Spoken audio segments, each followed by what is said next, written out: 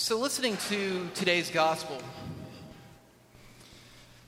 Jesus is giving quite the scathing tongue lashing to the scribes and the Pharisees.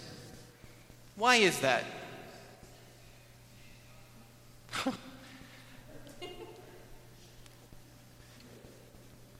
That'll throw you off hearing your own voice during Mass. We hear in today's gospel this tongue lashing of the Pharisees, and what Jesus is calling out is not saying you're doing it wrong, but what he is saying is you're definitely not doing it right. I've described kind of the catechesis of the Catholic Church. It's a lot like going to a really fancy dinner. There's a lot of different forks and knives, special spoons, little tools that you never really even know what they actually do, but you know they're supposed to be there. Each liquid sauce, everything has its own specific plate. There's all kinds of things that you're supposed to do. That is the right way of going about it. Sometimes we're so focused on making sure that all the forks and knives and everything is so perfect, we forget the event that we're actually attending. We forget what it is that we are there to actually be a part of and actually do. And this is something I found myself kind of falling into and guilty of early on in seminary. You go through all these classes where they teach you the right way to do everything. Right? At least that's what they say they're teaching you. And it's the way that everybody else does it, and it's the only way to go about doing it. Except the reality is it gets done millions of different ways every day. Variations on a theme of hoping to do it right. But it doesn't always go that way. And I remember early in seminary formation, sitting and watching things as simple as just how the altar gets set, or how they go about going up to do their readings, or all those things that you watch during Mass rather than pray, right? You don't have to stifle the laughter. I know we all do it. I do it too when I'm sitting in Mass. And the reality is that we miss what it is that we're here to actually be a part of, and we become very critical. Kind of doing almost in our mind this play-by-play of what's going on during Mass. And now the deacon brings the cruets over to the altar. Oh, he missed that one. Way more than a splash of water. It's not the Olympic Games. It's prayer. It's not chemistry where something will blow up if you do it wrong. But rather, as long as we are doing it with loving intention and realizing why we are here, that is what the point of this is. To be fed. I've had the gift and blessed opportunity to be a manager for many years of my life before I got into seminary. Starting off in customer service and then working in restaurants for a number of years. Worked my way into banking, and I did management within that. And I learned that as I'm people, the natural desire when you're overseeing is to want to control. Right? This is kind of what we all want to do. If I'm in charge, I want you to do it my way. Right?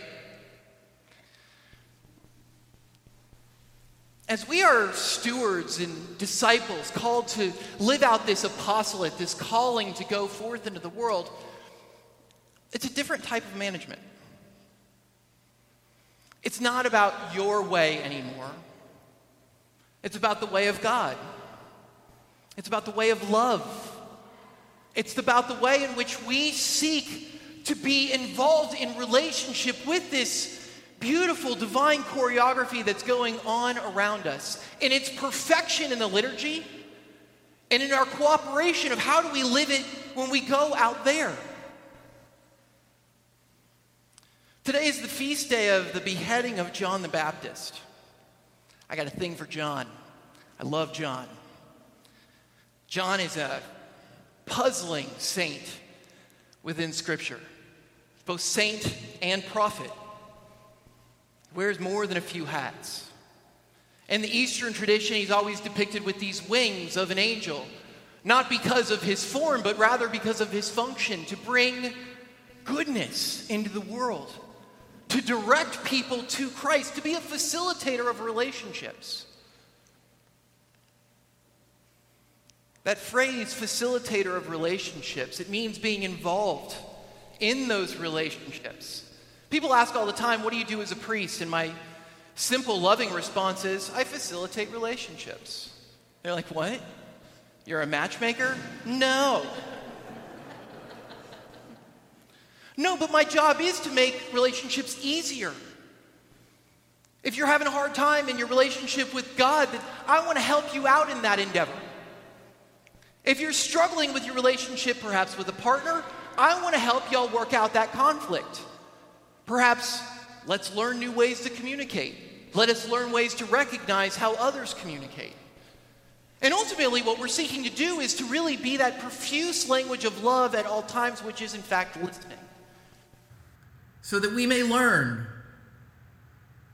and so that we may be transformed. And so, my friends, as we find ourselves here on this Sunday, as those words of Scripture ring within our ears, may we be ever mindful, not just to look the part. I could sleep in a garage every night. That doesn't turn me into a car. Just because I show up to church doesn't make me a Christian. Am I doing the work? Am I sharing the love? Am I living out mission? And my friends, if we find ourselves kind of spinning in that, figuring out what that call is, you're in the right place. As we bring all those prayers forward from our hearts, as we pray for the needs of the church, the world, may we be mindful that within our own hearts that we need to kind of stoke those gifts of the Holy Spirit. Piety, awe of the Lord, wisdom, fortitude, understanding, counsel, and knowledge. And by allowing those gifts that kind of inflame within us, we may be those same facilitators of relationships, illuminators of the world before us, and purveyors of the love of God. And in doing so, we bring about the kingdom of God here and now. Peace be with all of you all on this Sunday.